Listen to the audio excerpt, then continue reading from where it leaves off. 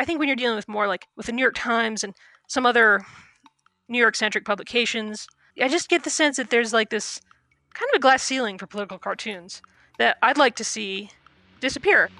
People like to share the political cartoons on social media that make them laugh. These are tough times. We all need to laugh. We all need to give political cartoons and political cartoonists the respect they deserve. I'm Michael O'Connell. This is It's All Journalism.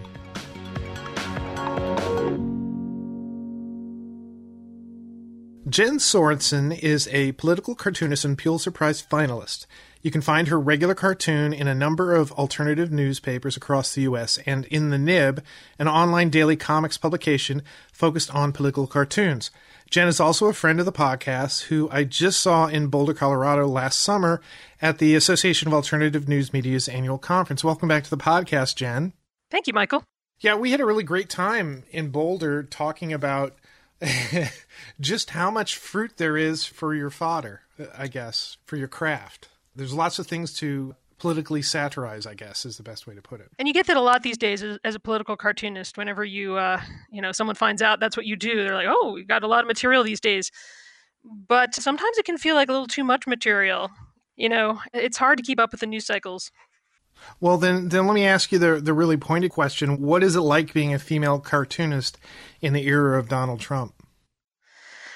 On the one hand, I feel like a lot of people think maybe I'm getting lots of hate mail, and I'm surprised to say that there isn't quite as much misogynist hate mail as I thought there would be. And this may be because I am sort of operating in the alternative media, and the media is so fragmented anyway that I think some people just aren't seeing my strip who might react that strongly to it.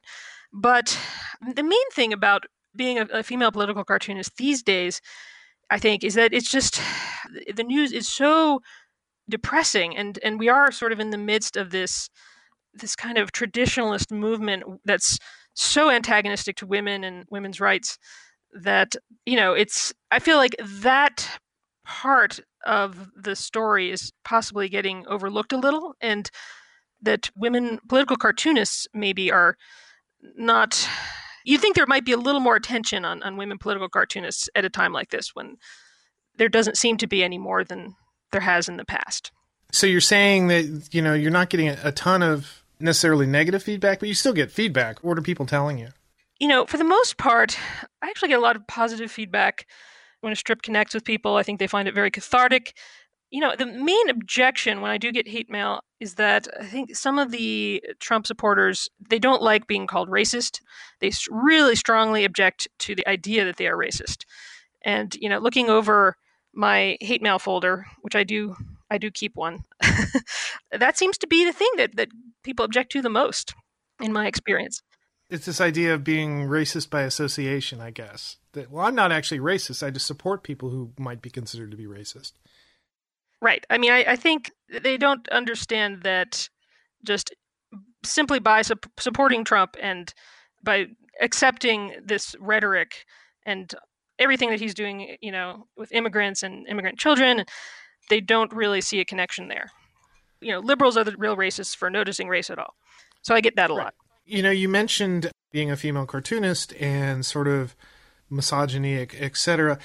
Are people more open to have conversations about misogyny and, sort of feminist ideas at this time? One of the things I always think about is, as sort of stress-inducing as these times are, there's so much dialogue going on. A lot of these issues are being talked about. Do you think that there's, people are more receptive for those types of cartoons?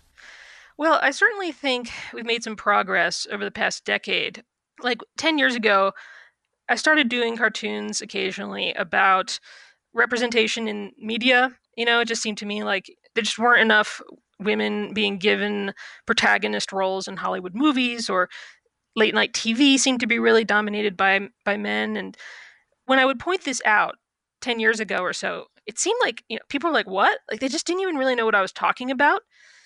And now I think we've seen a lot more discussion about representation in media and video games, late night TV. We've got Samantha Bee doing Full Frontal. I love Samantha Bee. I think there's a little more understanding now of that particular issue. So I would say on that cultural front, we've definitely made some progress. But I still feel like there's a lot of subtleties that I feel like I pick up on. And, there was just a story the other day on Vox. They did a study of male journalists and who they retweet. And the numbers were staggering, like the disparity between, who gets retweeted by male journalists. It was like something like 90% men. Don't quote me on that figure, but like there's clearly a case of dudes retweeting other dudes. And so this is something that I've been sort of noticing over the past few years. I think there's these subtle ways in which bias happens that maybe aren't on people's radars quite as much. We're still becoming more conscious of that. Yeah, and I would agree with that. I mean, that's something when we talk about diversity on the podcast that, that kind of comes up in a way that even thinking about what you were just saying, where people, don't want to be called racist, and that may not be sort of looking at themselves and their point of view in a larger context and how it may be affecting other people. And I think we're starting to see a greater discussion around, representation, certainly on like movies and TV, et cetera, but also just, in the newsroom. And it doesn't surprise me, the statistic that you quoted, that more male journalists are retweeting male journalists. I think that's one of those blind spots that we kind of have as journalists have in newsrooms. One would hope greater diversity, more women in more management positions, more women throughout the hierarchy, just more awareness of it. People joke about this sort of woke point of view, but I think there's something to it in that people who care about diversity may not recognize their sort of place in sort of the hierarchy. And it's really about the individual sort of becoming more aware of their points of view and, what things in their lives have affected that. And then how they communicate with other people, which people they interact with, and then how that may sort of affect everything in their lives, where they work, how they interact with people in the audience, the people in the office. I'm sort of fascinated how this sort of thinking is emerging and still continuing to sort of roil as people try to figure this out. Yeah, I mean, I think one thing that's become clear is that if people don't draw attention to it, then nothing changes. And so when you see people on Twitter pointing this stuff out, I mean, yeah, there's always going to be people who take things too far, who are obnoxious about it. Even when there are people I agree with, I agree with what they're saying, it's never fun to be criticized, but this is the way social progress happens. Rather than just dismissing it as people being intolerant, we need to recognize that a lot of this is people responding to a tremendously racist environment, responding to the racism of the Trump administration and constant untruths about immigrants, or lies as they're known as. And people are responding to attacks on civil rights. And so I think you need to value the spirit of protest rather than dismiss it as coddled youth on Twitter. So what do you think about, one of the things that I've been hearing, I listen to different types of podcasts, and some of the podcasts I listen to are comedy podcasts. This sort of argument that some comedians have that political correctness is trapping them or that it's censoring them, that I need to say this word or I need to have this point of view for my comedy. I have the right to express that. And then you criticizing me or doing whatever, protesting these things I say, these attitudes I express are infringing on my job. I mean, what are your thoughts about that? Right. Well, I just did a cartoon about this called Right Wing Punk, making fun of the idea that these comedians are in any way being transgressive. I mean, they're really just replicating the status quo of the past, I don't know, 500,000 years. I mean, it's like there's really nothing new under the sun here. And, back in the day, we used to call them skinheads. Some of them. So, I personally have not had any trouble whatsoever. I mean, yeah, like I said, there's occasionally commenters who I think are oversensitive and interpret things in ways that I think aren't the most accurate interpretation. And there's always people on social media who take things too far. But I feel that the culture is changing. People are becoming more aware, and this is something that's just happened throughout the civil rights movement. Cultural norms have evolved for the better. This is just part of that process. A few years back, I remember Jim Brewer, the comedian, sort of going on and sort of off about talking how he needed, and he's changed his point of view, but how he needed to use the F word that would normally be used to sort of, denigrate someone who was gay, but just as a, when I was growing up, that was the way that we referred to, our friends when they were being a certain way or they were, being stupid or whatever. And, he talked for a very long time about how he kind of needed that word, because, hey, I don't mean it in that negative way. But I think his sort of arc was that he eventually sort of recognized that was using that word it was denigrating. It was disrespecting a part of the community. In the end, he kind of decided, is this the thing I want to go to the mat for? Is this the thing the battle I want to fight? How important, when you think about these cartoons that you're doing, the mixing of the images and the words, how do you, craft that? How does the idea sort of formulate on the page for you? Well, there's two types of cartoons that I like to do. On the one hand, I'm often just responding to breaking news or, whatever issue everyone is talking about, because it feels like to ignore that issue would somehow be irresponsible or would seem out of touch. And so there's some weeks when I'm just, working right up against deadline, trying to turn the latest Trump outrage or, massive development in the latest scandal or, or mass shooting. There'll be like another mass shooting that you almost can't ignore. So in that case, it's just like a scramble to try to turn this thing, which is often something that you feel like you've addressed a lot before. I mean, it can feel very repetitive, and to try to find some new angle on it. It's almost like the classic desert island gag. How in the New Yorker, there's like a running theme of desert island gags that people keep coming up with new angles on, over and over again. And so sometimes it feels a little bit like that. On the other hand, I also like to do cultural commentary. And for those strips, I often have a number of sort of running ideas that I build on organically over time.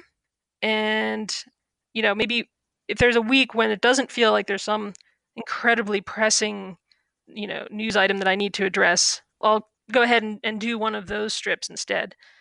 So there's two kind of different processes depending on what kind of strip I'm doing that week.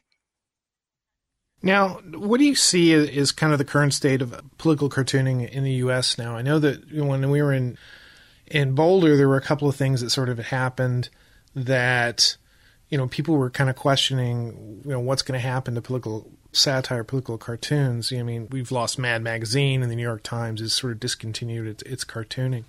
What are your thoughts about that, where we're kind of at and what the future holds? Well, it's pretty upsetting, and it's a pretty scary time to be a political cartoonist. Obviously, losing Mad Magazine was a tragic blow. I, of course, grew up reading Mad Magazine, and I managed to get published there once.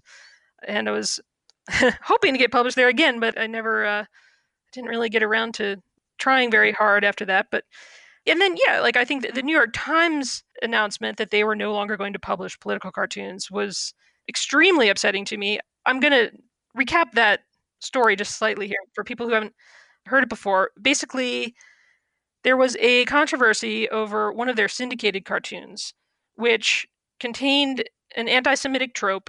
It made its way into the international edition of the paper. And after that happened, they decided first to cancel all of their syndicated cartoons, which seemed to be a bit of an overreaction. And then a few weeks after that, or maybe it was like a month or two later, they decided to drop Patrick Chapat and I think another independent contractor who were doing regular cartoons for the International New York Times.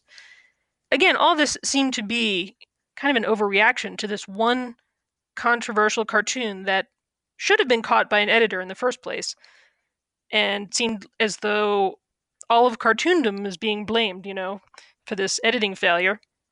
To me, with the New York Times, it seems to be both a matter of cowardice, and being like afraid to publish anything that might cause controversy. But also, I think what's going on here is a degree of snobbery. There's an actual bias against political cartoons. They're not seen necessarily as a high art form, the way, say, graphic novels and graphic journalism have been elevated somewhat to more of a literary status, which is it's ironic because like I feel like my cartoons are out there more than ever. In some ways, political cartoons are more popular than ever. They're being widely shared. The nib gets a lot of traffic. When I go out and do public events, it seems like more and more people are familiar with my work. So I know it's out there and people are reading it and appreciating it. But at the same time, I feel like we're up against this kind of institutional barrier that I think when you're dealing with more like with the New York Times and some other New York centric publications, I just get the sense that there's like this kind of a glass ceiling for political cartoons that I'd like to see disappear. I think that some of the pseudo intellectual columns that get published in the New York Times, I mean, come on. Like, there's so many political cartoons that are way smarter than some of the opinion pieces they've been publishing. And so, there's some added insult to their decision to not use political cartoons. That sort of cultural snobbery toward graphic storytelling is nothing new. That's been going on for a long time. But, it always seemed that political cartooning had some sort of higher calling, that there was this sort of recognized, they've been giving, Pulitzer Prizes for it for years. This idea that, that was a certain, like a powerful part of the editorial page. And it does, I agree with you. It seems like cowardice for the Times not to, admit, yeah, this was an editorial mistake. And to say that, yeah, we're just going to get rid of all cartoons so we don't make that editorial mistake shows a lack of bravery, a lack of, understanding the value of it. What do you think? You kind of alluded to, some of these other columns. What is it that political cartoons, what can they do you think? What impact can they have that's different than like a text piece or even a photograph for that matter? Well, there's something so immediate and so visceral about the drawn image. And also, I think there's just things you can do with words and pictures. There's just creative opportunities there to imagine. You can go into conceptual places with words and pictures that maybe you can't do as well with a prose column. And I think that in this era of social media where people really respond visually, people respond to images, political cartoons are, they're perfect for the moment.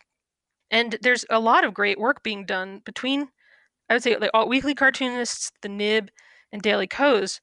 It really is sort of in the alternative media and in this more kind of independent media landscape that you see some of the best work being done. You just don't necessarily get that viral immediacy with a prose column. Now, granted, there are some, occasional fantastic columns that go viral too. But how long does it take to read a cartoon? Like maybe 10 seconds for the longer ones? They're very efficient delivery mechanisms for satire. You certainly see it with, sort of the rise of memes, this idea of marrying words and images to create an effect. That's political cartooning in a different way, or at least, I guess, commentary in a different way. I don't know, there's something about that communication, the way it sort of tickles the different parts of your brain. I like the melding of words and imagery. Like a good editorial column, you can see the author, you can see the artist in the way they think and the way they draw. You look at that image, you see the way it's sort of composed, and begin to not only recognize their style, but their way of thinking and their perception, their attitude. And I think that's one thing that I personally like about political cartoons is this point of view. And, that's why I love your stuff. You see your point of view. It's taking, the mundane or the obscene, the obscene actions of people and then making them funny or putting them in a different context so suddenly it seems ridiculous. Where else can you do that in a newspaper? Absolutely. People's personalities do shine through. And it's even weirder once you know the people. You almost can't, unknow, when you know the person and you see the cartoon, it's like you kind of like There's an added dimension to it. Well, you mentioned how you develop a sense of the person and their whole personality and their perspective, and I guess I do feel like that is something that I try to do with my cartoons, in that I don't just want to make jokes about whatever the latest outrage is. I actually feel like I have a set of ideas that I want to communicate. It's more than just about making gags for me, Like there's like arguments I want to make, and that's sort of why I like doing the four panel or multi-panel weekly style cartoon, because that lends itself to that kind of commentary that can be a little more in depth than just like a single panel editorial cartoon. So, is there anybody that out there that's doing political cartooning that you really like? That really you think, man, that's something great. I've always been a fan of longtime alt weekly cartoonists like Ruben Bowling, who does Tom the Dancing Bug.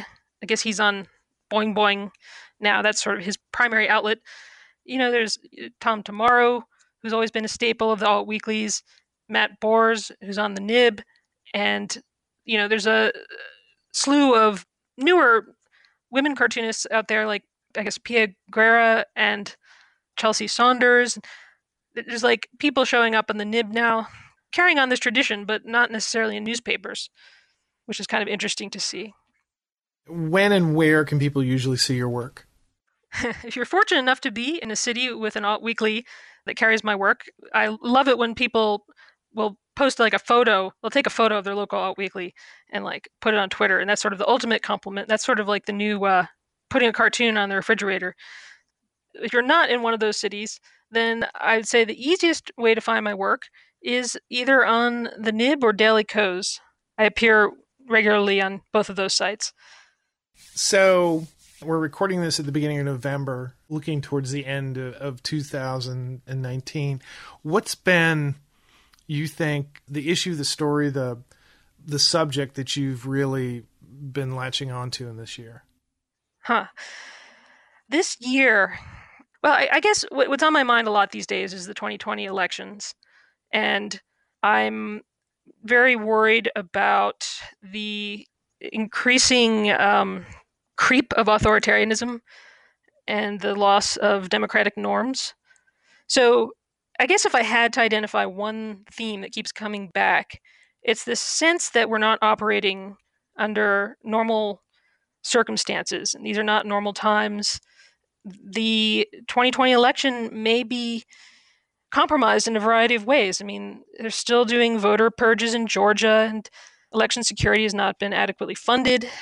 You've got some of the disinformation issues that we saw in 2016 are coming back with a vengeance in 2020. You're seeing Facebook being even a worse actor, I think, in some ways now than they were then. And so this combination of elements combined with, Trump's rhetoric, if it is a really close election, is he going to step down? Is he going to accept the vote? A lot of people want to pretend that this is a normal election like we've had in the past, but I think the situation is rapidly changing, and I'm a little worried about the U.S. becoming more like Hungary, sort of an autocracy posing as a democracy.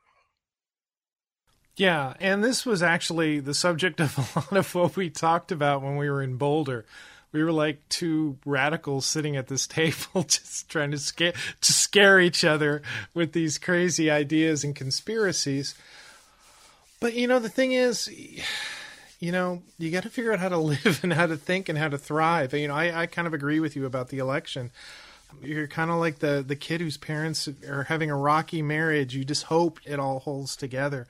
We're journalists. I'm including you in as a political cartoonist, as you're a journalist as well. We're optimists. We have to find something positive in going in. And I think by what you do, the way you satirize, the way you poke fun, and you put things in a different context so people can see them differently, I think that's a hugely positive thing to do. I think one of the things you said when we were talking in Boulder was that people would write to you, we talked about negative feedback, but the positive feedback, people who were like, thank you for doing this, or thank you for talking about this. Tell me some of the positive things people have said to you. It does feel sometimes like I'm doing a public service. People really need to hear that they're not alone, they need to hear that there are people out there still making sense and relying on, I think, ethical journalism and responsible journalism to arrive at conclusions. There's been such a breakdown in terms of the media that people consume, and people are so fragmented that you can start to feel a little gaslit, like all of reality itself has been turned upside down. And so I think people are a little extra grateful these days to see someone else who's processing the news in hopefully a rational and ethical way, and people need to laugh too, of course. So it does feel like there's almost a bit of a higher purpose, drawing the cartoon these days, even though I'm not necessarily under any delusions about drastically changing the political landscape. But one anecdote I like to tell when I'm asked about this is people ask about preaching to the choir. I have been told by a couple people that I've radicalized their teenage daughters. So I think it's easy to forget. I mean, there is like a younger generation out there too that's reading our cartoons, and I think for some people it can still be somewhat educational. People are still open-minded. They're still making decisions about the world and learning about politics. So I feel like that's also kind of a higher calling. Jen, thanks for coming on the podcast again. I wish you luck. Thanks so much. You've been listening to It's All Journalism, a weekly podcast about the people who make the news. You can find out more about us and download past episodes at itsalljournalism.com. While you're visiting our website, why not sign up for the It's All Journalism newsletter? You get all the latest info about our podcast, including episode notes and news about live events and upcoming interviews. Go to itsalljournalism.com to subscribe. It takes a lot of people to create an episode of It's All Journalism.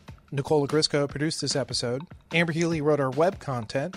Nick Dupre wrote our theme music. Amelia Brust helped with our booking. Nicholas Hunter provided a web assist. And I'm your host, Michael O'Connell.